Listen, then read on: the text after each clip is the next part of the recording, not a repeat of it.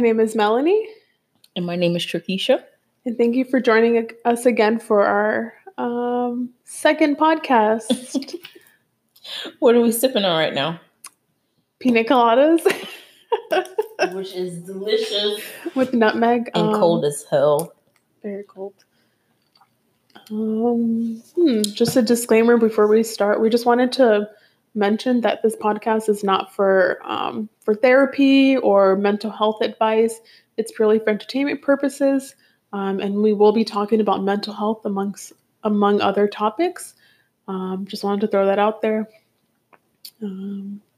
So today we're going to talk about two things, which is probably hard for some of us to express and say, which we all have gone through before.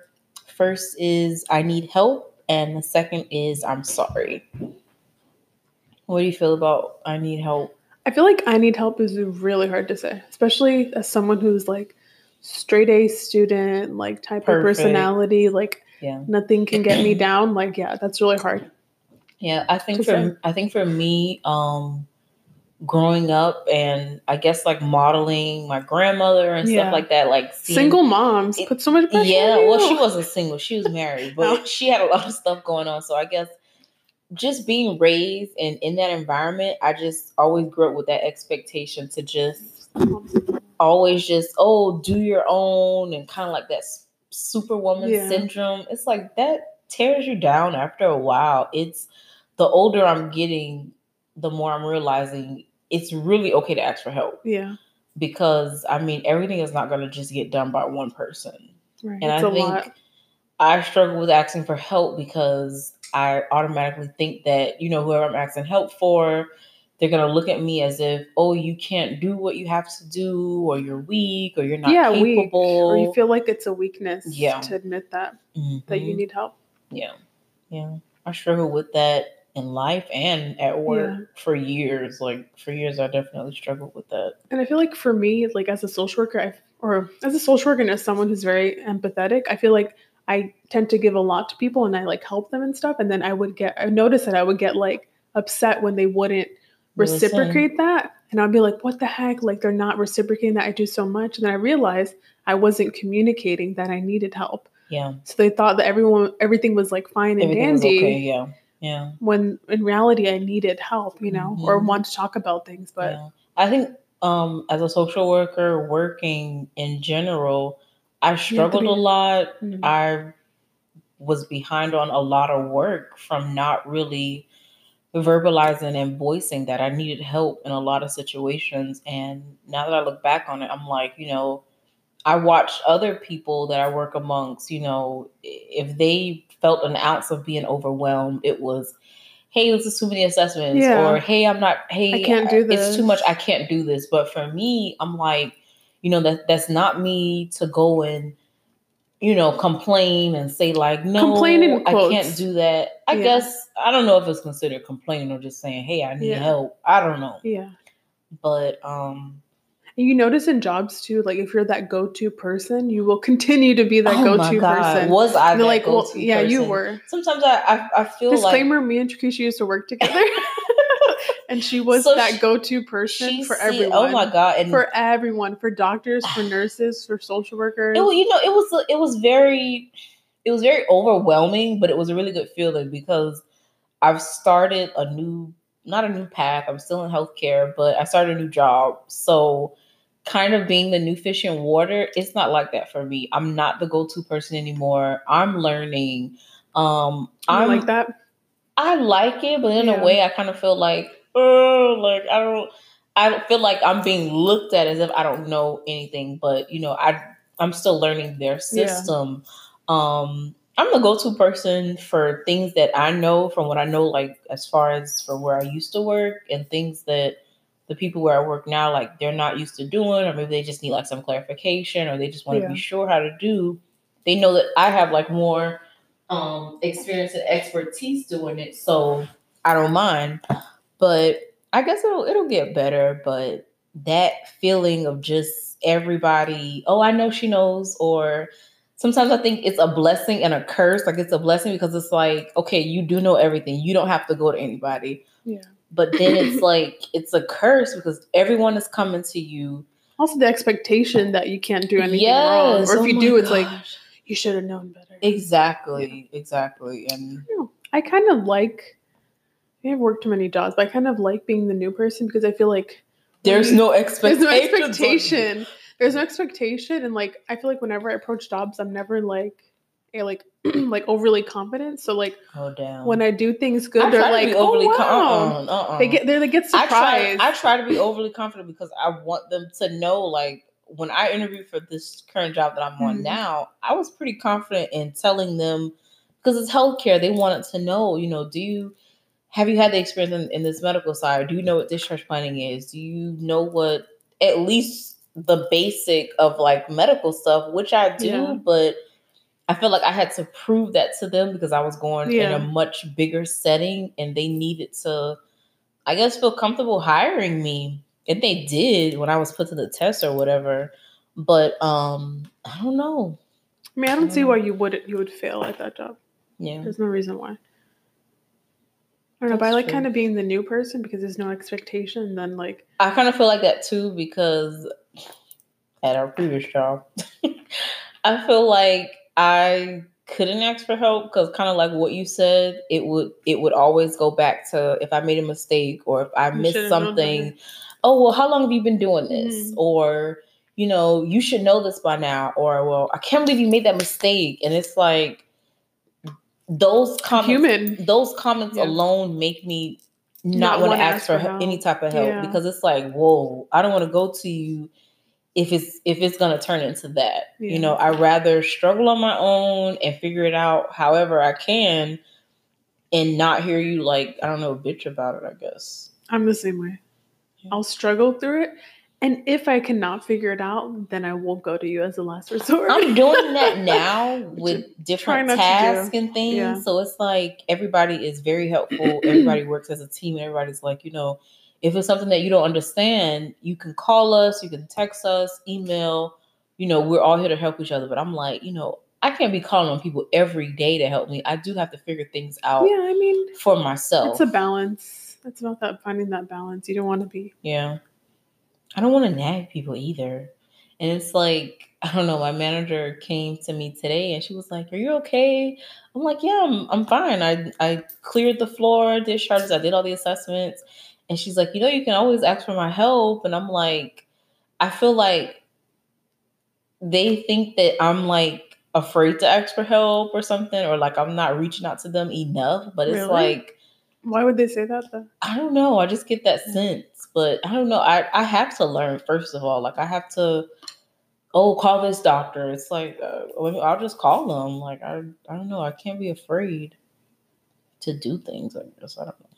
But I think, aside from work and being a social worker, but in life, like, I don't know. Some people have it bad to where it's like, I've seen to where people are struggling financially. And it's like, because your pride is so big, because you don't want to be looked at as like, oh, I thought you had it all. People do struggle. I feel like a lot of people struggle behind closed doors, and you really will never know about what people are going through because they're not always going to come out and tell you up front, hey, I was going through this, hey, I was going through that. Because, of course, I don't know, for me, it's always like that whole judgment thing. I have judged people too. I really try to do it anymore. But I don't know. There is that fear. You don't know what people are doing. Some people are, I don't know, working 2-3 jobs trying to make ends meet, and their family may not even know about it because they don't want to. You know someone that's doing that? Well, I've heard stories, but I'm just saying, like, I'm sure there's people out there that aren't going to their parents or their friends and just trying to figure things out on their own instead of just asking for help because they don't want to, I guess, be looked at as weak or looked at like, oh, I can't handle my own. Right. I don't know. That's funny though. So like, I do psychological testing at my job, and like sometimes people will come in for like different mental illnesses. Mm-hmm. It's like now we're focusing on depression, and so a lot of men and just a lot of men that have come in, they'll come in for the depression screening, but they'll like deny. But yeah, so I noticed at my job that a lot of the men will like not acknowledge that they're depressed, even though they're like there for depression. Like they'll say like, oh, like I feel depressed, but everyone goes through that, and like it's just a part of life, and what? Like I'm making the best out of it. Like I don't really try to let it get me down. Like I try to laugh and stuff, or I keep busy, but like they won't acknowledge that they're depressed. Like they don't want to say it. Like if you ask them, they'll be like, "Oh, it's just everyone gets down. You know how it is." They don't want to be vulnerable. Yeah, they don't want to be vulnerable. Yeah. I'm really like, you're here that. because you have depression. This is why we're here. So unless you're going to answer these questions like affirmatively, like there's no reason for you to be here. Yeah, I cannot help you. I think a lot of men are like that. A lot of men that I know are like that. Yeah, men that I've experienced. And again, going back to being afraid to open up to people because, if I tell you I'm feeling this or I've gone through this, how are you going to look at me now? If you've known me as like this tough person that you can always go to and I always have my stuff together and I've turned into a crybaby now. Yeah. But I feel like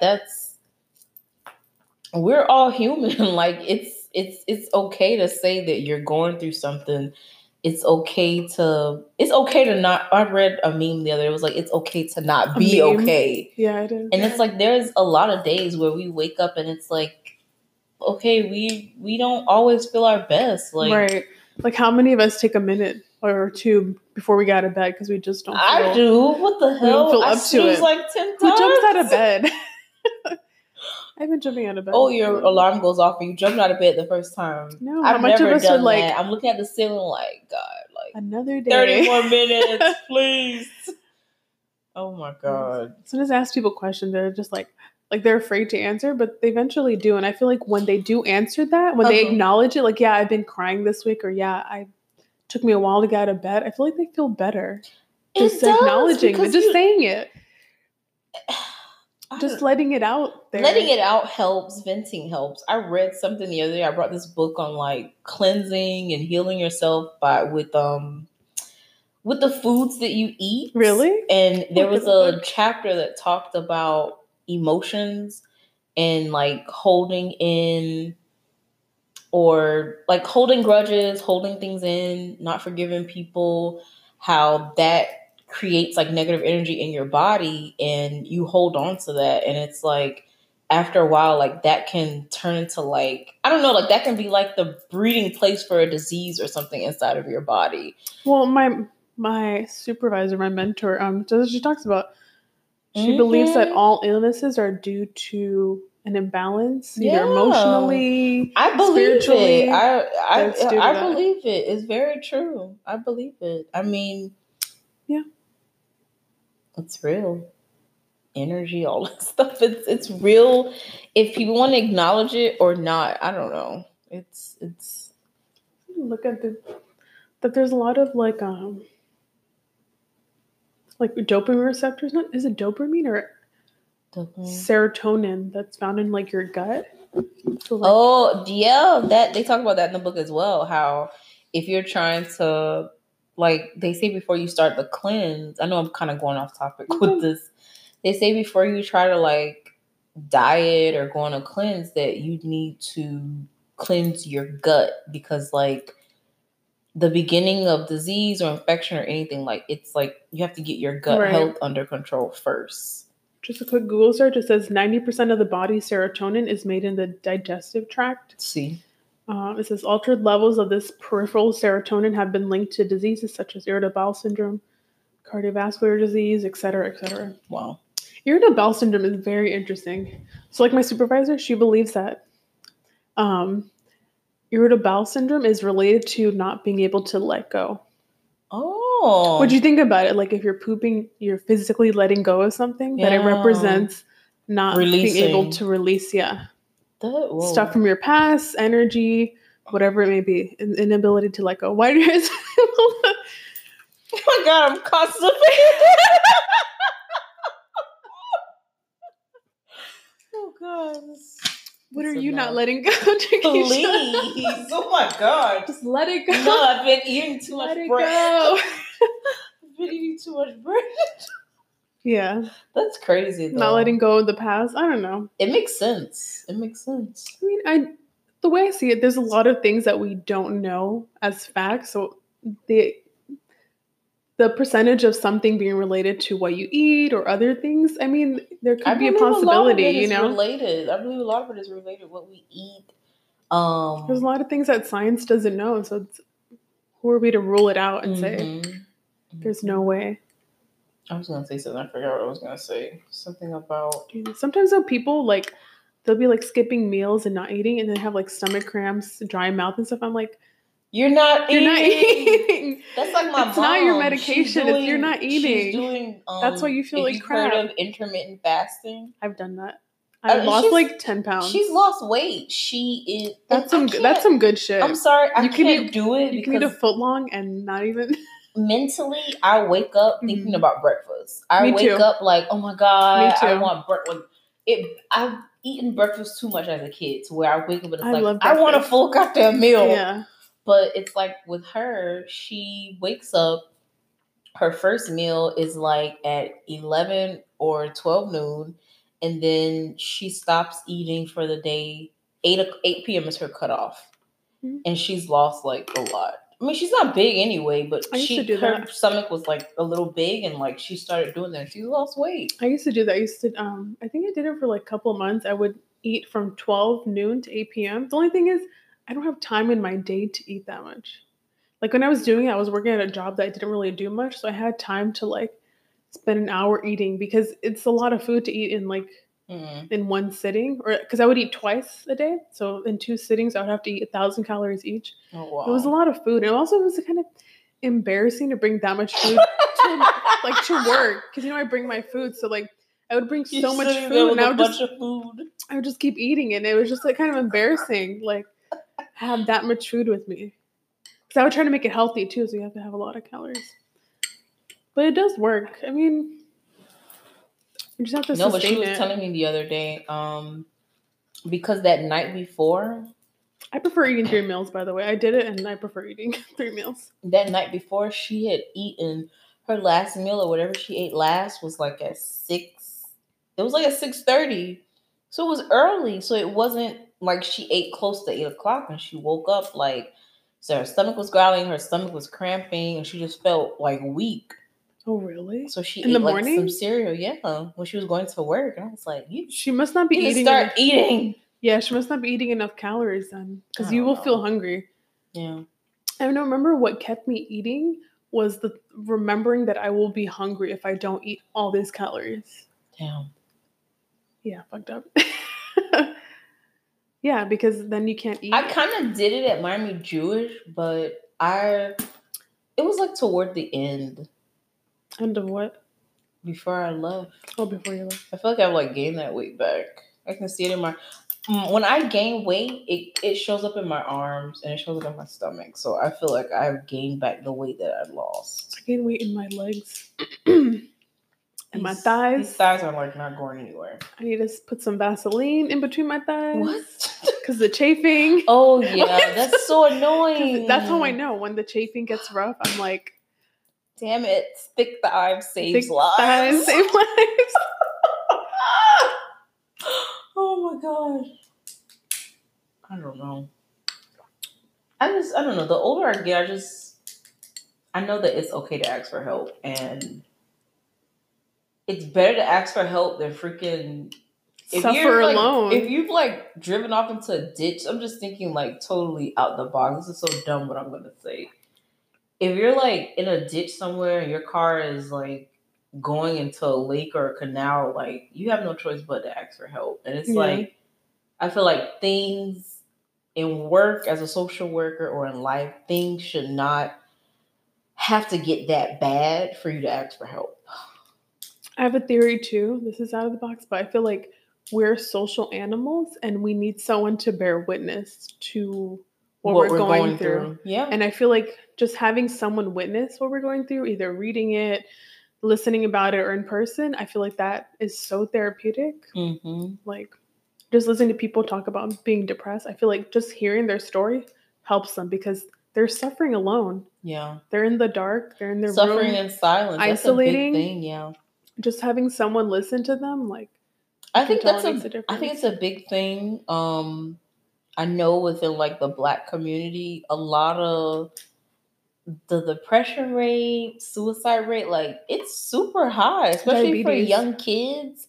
It's super high. And I feel like because of the stigma of, you know, if you go to a therapist or shrink or you talk to someone, right. Or you tell your parents, you're crazy. Yeah, if you tell your parents I'm depressed, and it's like I feel like from that stigma within the community, that has veered so many people away from actually opening up and really getting through what they're going through. And it's like, I mean, I know within my family, I don't know if it's the same within yours, but it's like, oh, you're feeling down or you're feeling depressed, like, oh, child, go to church, or you need to pray about it, which is okay. I do believe in God. No, I've never heard of that. Really? Power. Yeah, that's why it's bad. It's so bad within the Black community, because when they say go to church, you guys or your family really believes that will cure you. They believe, well, not just, oh yeah, I'm going to go to church tonight and everything will be okay. They just feel like, you know, if you, because there's God, I'm not going to preach tonight. There's a scripture in the Bible, if I could find it, I'm not going to go through my phone, but it says like, you know, God didn't, what does it say? God didn't keep us here or have us here to like live in fear. You're supposed to have faith. So it's like, our whole thing is like, oh, you know, if you pray and if you give all your worries and troubles to God, He will take care of it. But I feel like that's true, but you have to do the work too. That's true. You cannot just pray and think that things are going to get better. It's like, no. I feel like God helps those who wants to help themselves as well. Like, you're not just going to pray that you become rich and successful without actually putting the work forward to do it. Yeah, that makes sense. So I don't know. I don't feel like if somebody is truly depressed or suicidal, or they have been gone through whatever as a child, I don't feel like just praying alone will help. It has to be other things like talking about it. Like that. You have to talk about it. You have to have. So you feel like it makes it taboo, like only God can hear that? Yeah. Oh. And it's like, don't tell me, tell God. Yes. You know, like, give it to God, which is like, I am going to give it to Him, but what else am I going to do? Can I give it to you first? Can I give it to you after? Oh, yeah, I guess crazy. I guess I would feel hurt if I was a kid and that's what my mom told me. I'd be like, yeah. Can I tell you? Damn. Yeah. It's really bad. No, I think in my family, more like if you feel like you're down or depressed, they'll think you're like crazy or that you're like mentally ill. Oh my God. Yeah. I mean, that's the thing. If you, you know, if like, you know, she's cuckoo or I don't know, crazy or whatever. Horrible. Yeah. Whatever. I don't know. It's getting better, but it's, I don't know. Something has to be done with the men, because I know with the men there's like this whole macho thing where I'm not going to talk about my feelings with them. Maybe not all of them, but some. You're saying in the Black community or in your family? No, my family and within the community overall. Yeah. I think if there are any men out there listening, don't run away. I'm like, you know, hopefully we have enough listeners to hear what I'm getting ready to say. I find most men, just in my experience only, they turn to like substance use or like, oh my God, like dangerous behaviors. I said that earlier to a patient, and she wanted to like charge at me when I said what I said. That men turn to substance abuse or like destructive behaviors? About like substance abuse to cope. Yeah. I said something, I made a comment to what she said to me, but again, if there's any men out there, like, it's okay to talk about your feelings. It's okay to go to someone. It's okay to tell somebody that you're not feeling well. Like, yes, I don't know. Who wrote the book that, the manager's supposed to always, like, you're not going to always be strong. I'm sorry. Right. You're going to have some days where you feel like the damn world is on your shoulder and you have to provide for your family. You have to do this, you have to do that. And it's like, take a moment to go outside and go fish, go do something to let that shit out, but talk to someone as well. Like, I don't know. It's I hate to see people suffer in silence about things like that. And you can talk to people, but I know people are also afraid and hesitant to even open up about certain topics because they don't know how they're going to be looked at afterwards. But yeah, so going back to that patient, she just mentioned to me like, oh yeah, I had some friends in the Hollywood area and they were doing drugs or drinking or something. And I don't know, the way she was saying it as if she was above them because they were doing drugs. And I was like, a lot of people do that to cope with what they're going through in life. And she's like, well, that doesn't make it right. Not saying it's right. I'm like, I'm not saying that it's right for somebody to go out and smoke crack, but okay, what led you to do that? Right. Yeah, addiction's a mental illness. I remember I took an addictions class, and that was like a heated discussion one day. It wasn't a debate, but it was a heated discussion. My teacher put a question on the board and said, addictions, do you feel like someone that is addicted to drugs or alcohol, is it, once they become addicted, is it still a choice for them to use a drug, or has it evolved into a disease into where they can't control it anymore? So I would say a disease, but I mean, I see it both ways. I feel like, yes, well, it depends on the severity too. Yes, it's a disease, and some people, once they get to a certain point, they cannot, like physically. Can't like control with alcohol, if you become addicted to alcohol, if you stop, you can get seizures and die. I witnessed a patient today when I did an assessment on, not a seizure, but he had tremors. Yeah, they have he tremors. had Parkinson's. Yeah. I'm like, goddamn. From alcohol. 73-year-old alcohol dependence. And I'm like, damn, it took you. I'm judging. This is a judgment moment. But I guess in my mind, I was thinking, like, what took him so long to want to detox this or get this from out of his system? I mean, maybe he had been doing it for years and finally... He was, yeah. Yeah, he was. But yeah, it's really very dangerous to detox from alcohol. Alcohol, I believe, is the most dangerous. So, like, how would you blame someone, If you imagine getting seizures, I would drink too. I'd be like, no thanks to these seizures.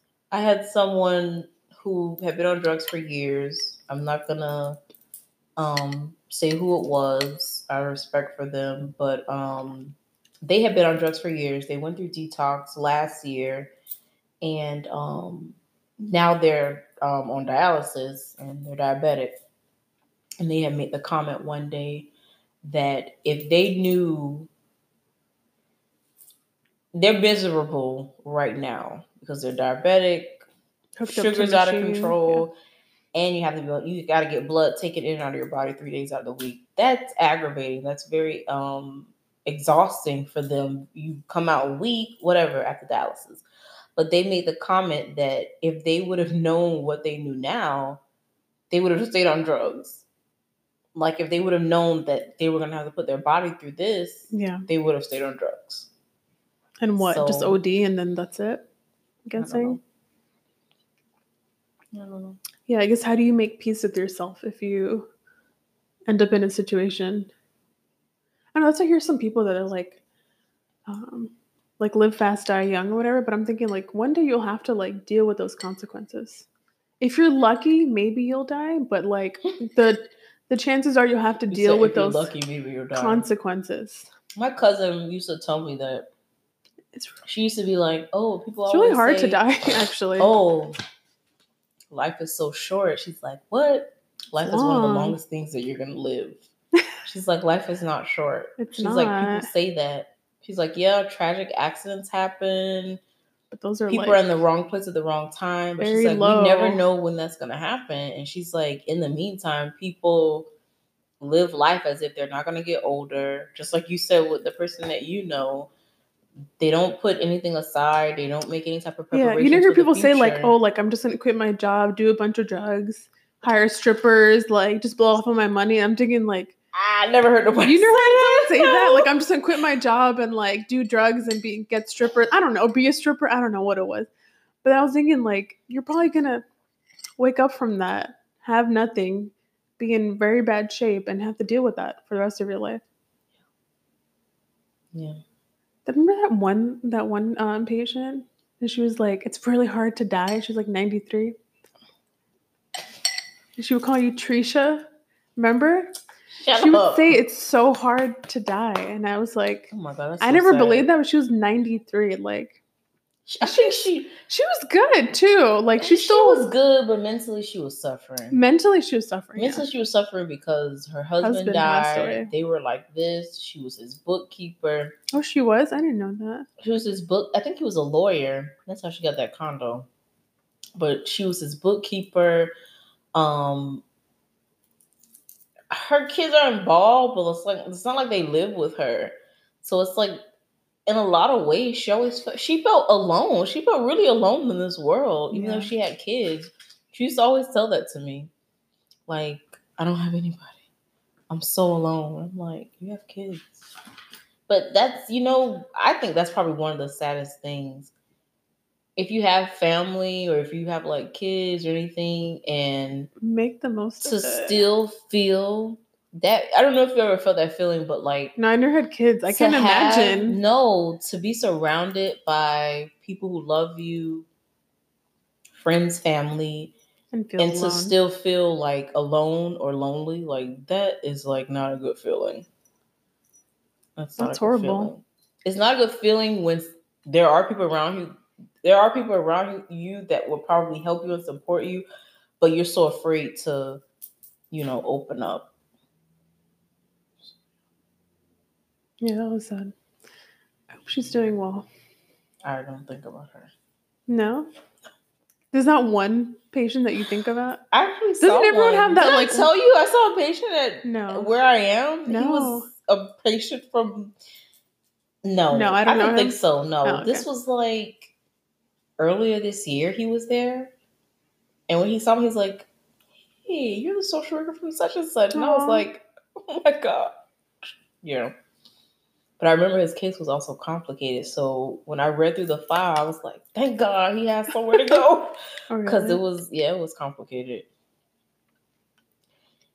I guess despite the drama and despite the stress and health conditions and everything that I went through where I used to be, I think it really prepared me for where I am now, because when these issues and these so-called complicated cases that we get now in a hospital setting, when I see it, I'm like, it doesn't shock me. It doesn't surprise me. It just kind of makes me put like that super social worker cape on, like, yeah, bitch, I done did this before. Like, okay, what do we have? Where, like, I put on that investigative hat. Like, I've done this 100 times. Yeah. Like, where are we starting? What do we have?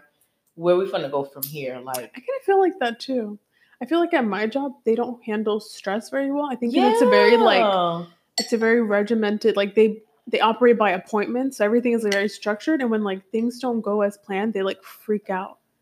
And then I feel like I'm always like calm because we've kind of been thrown in that situation, especially you have, where it's like very crazy situation. You have like hours to figure shit out. Like, if not, someone's life is on the line, someone's well-being, and your job is on the line. I'm sorry. You finished your drink? It was really good. I think it has. It has prepared me to maybe move a little faster, like with the discharges that I'm dealing with now. It's prepared me to talk to people about difficult conversations like hospice, and when somebody is not doing well and it's like I've seen people in ICU, that's an eye-opener for me, but then it's like, okay, the whole ICU situation is new for me, but seeing someone not thrive and kind of toward the end, that's not new to me. So it's like having that conversation with the families, like it's not such a... But is it weird that they're younger? It is. It is. Yeah. It's a little bit more touchier. It's not expected. And no. it's not expected, but I'm still like okay with talking about that and hospice and all that stuff. What else? I don't know. Just like earlier, the homeless lady that I had, when I offered her the bus voucher, I mean, she kept me in the room for like an hour talking, and I could have just been like, "Look, lady, I have other people to see. I'm out." But I actually sat with her and took the time because I know that's all she wanted. I'm like, I've done this a million times. I know she just wants someone to talk to. Everyone passing by, like, "Do you want me to come out the room? Do you want me to tell you that it's an emergency?" I'm like, "No, it's fine. Like, I got it." But then for her to flip out when I said, like, "Oh, do you need a bus voucher?" And she's like, "Oh, you can shove it up your ass." I'm like, yeah, I'm like, I just walked out. Like, I didn't even get upset. Some of the nurses was like, "Oh my God, how dare she?" Like, it's not even worth it. I'm like, first of all, I'm not going to sit here and take what she's saying serious. She's upset. She's homeless. She has nowhere to go. She's been living out of hotels and shelters. So it's like, you really think I'm not gonna say stoop to her level, but do you really think I'm gonna like get in a battle with her word from word and try to like chop her down? She's already in a bad situation. So also, what's the end goal? Like, she goes home and then that's it, or she goes. They even called security on her because they did. She got belligerent. Yeah, I know when to get up and just walk away. Yeah. Instead of just standing there, and she just started going off. Yeah, you can't fight fire with fire. I just walked away. I don't know. I remember I interned at the psych hospital, and they were like, "You need to stand up to these patients. You need to talk to them like with a loud voice and stuff, so they take you seriously and all these things." And I was just like, an interview. No, when I interned, they were like, because it was like towards the end, like, "Oh, let me give you some advice. Like, you need to like project your voice," because I'm not like that. I'm very like soft spoken. And like she told me that, I was just like, I'm not gonna follow that. I'm not gonna. If someone's screaming at me, I'm gonna scream back. You sit down. Listen to me. Like that's not me too. Like make the situation that worse. Literally just does nothing. Like I don't know if I've been lucky, but I've never like at least in social work, I've never had a situation where someone like was aggressive with me or like screamed at me because I don't treat them like that. Exactly, you know, I feel like if you go in like, if you go in, you know what? I'm the social worker. You don't even have to go. What I learned with patients, like patients that have grievances, patients that complain, patients that are not satisfied with the care, to me, it all starts with how you approach someone and how you go in the room. And it's like, especially older people, even if they're not confused or if they don't have dementia, they can sense your vibe and your aura when you come in the room. It's like, if you don't come in, first of all, if you don't even knock on their door, if you just open a door, okay, if I'm an old person, that's already telling me you don't give a shit that I'm in this room by myself. Like, you're just saying, hey, I work here, I'm coming to do my job. And it's like, no, have respect, knock on the door. Hey, I'm so-and-so.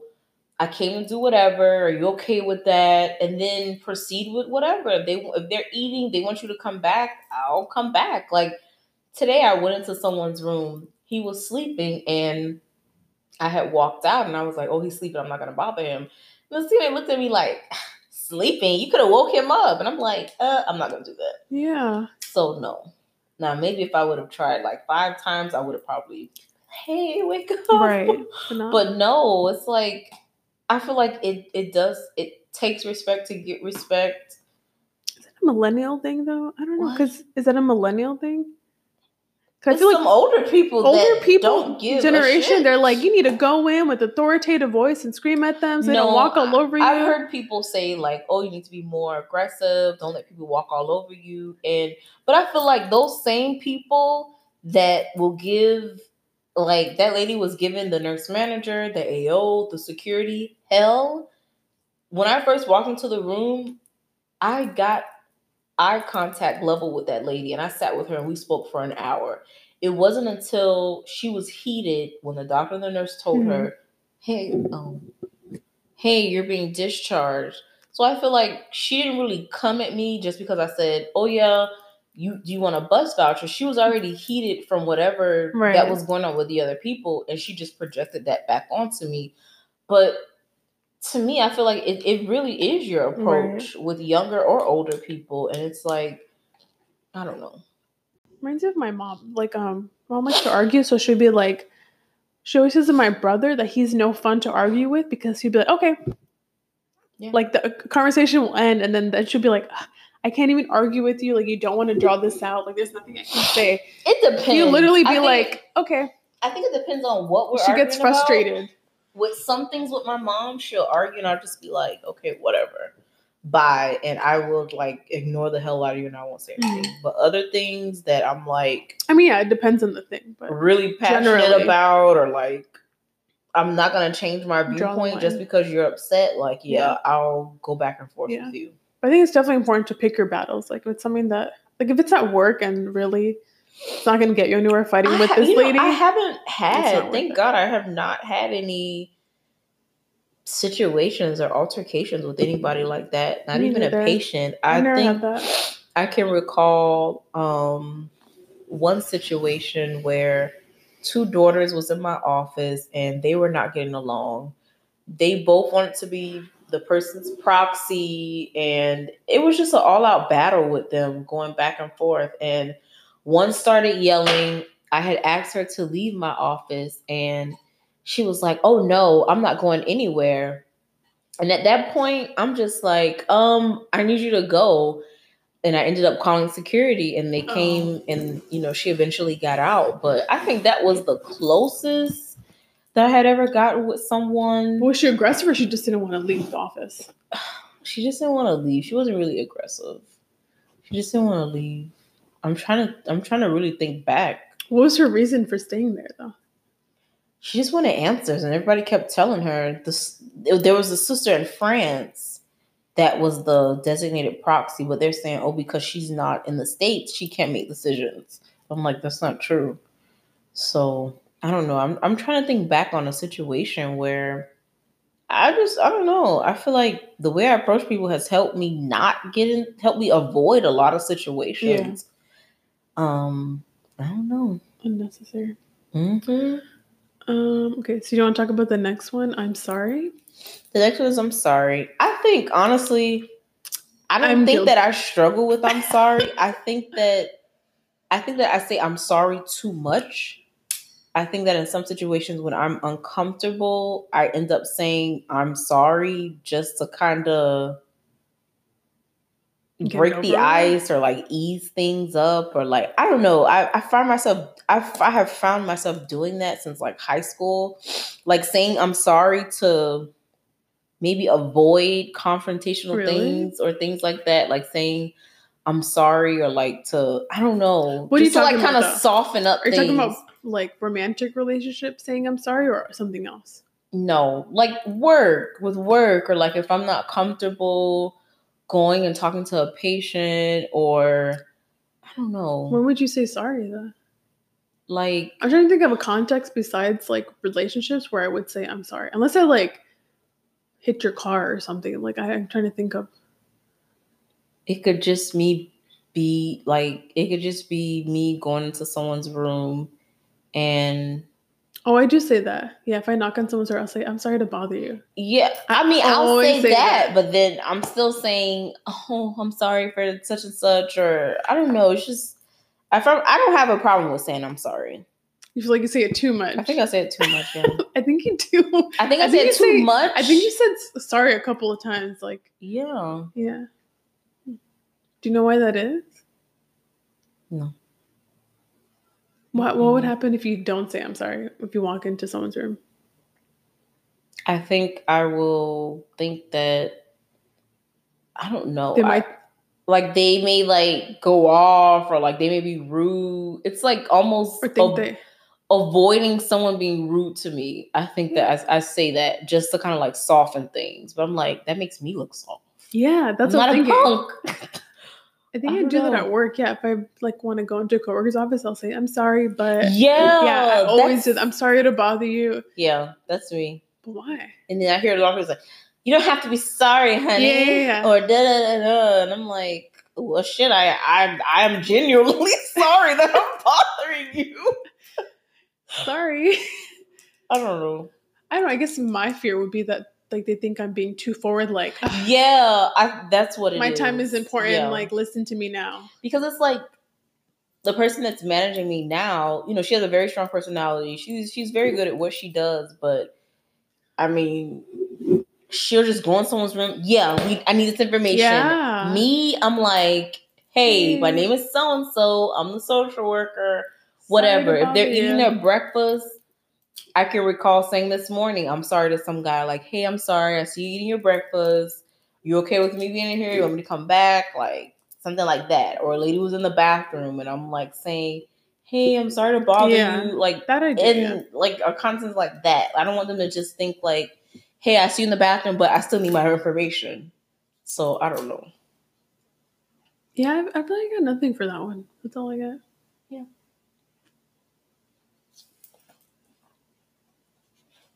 I don't know.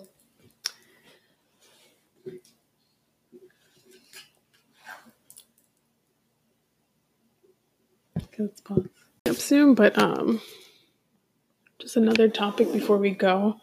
This one says, what is something people would be surprised to know about you? Can you think of anything? I can't. I mean, you can? No, I can't. I don't know if people would be surprised that I make candles. I don't know. You make candles. That's not surprising. It was very, I told it to my coworkers the other day. Well, it's not surprising to me. I don't know everyone else. It was surprising. It was like, oh my God. They're like Martha Stewart. You're like, oh my God, you do? For the holidays. I was like, yeah, I guess. They're talking to me about book clubs and all this stuff. So.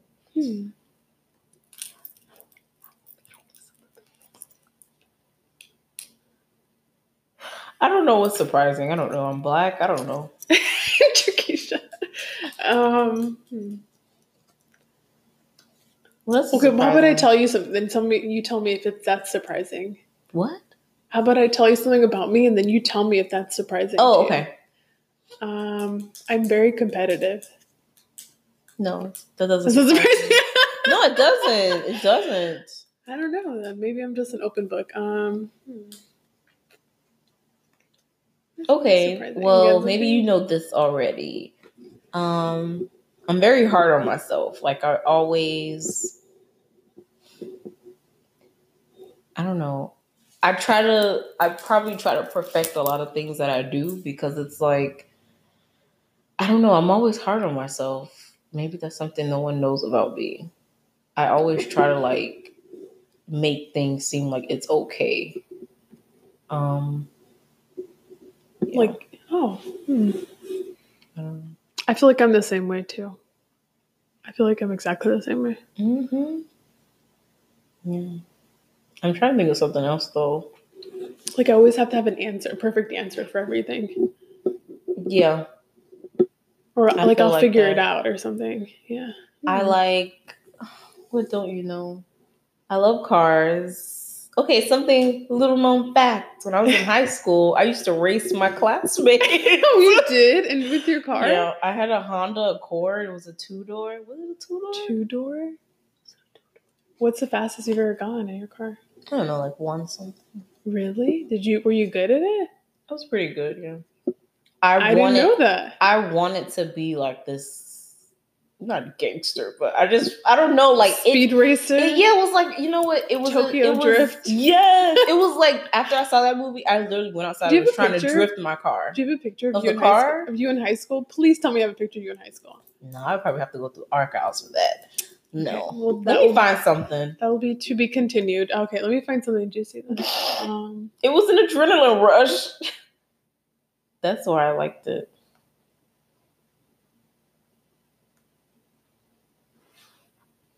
Let me see if I can find something.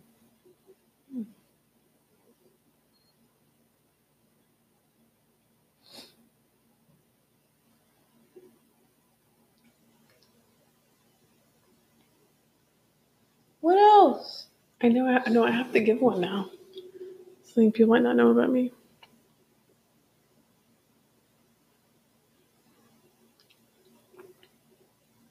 Okay, I'm really into clothes. Did you know about that? In high school, I did like a fashion show. Mm-hmm. You told me. Did I tell you that? Okay. You have good fashion anyway.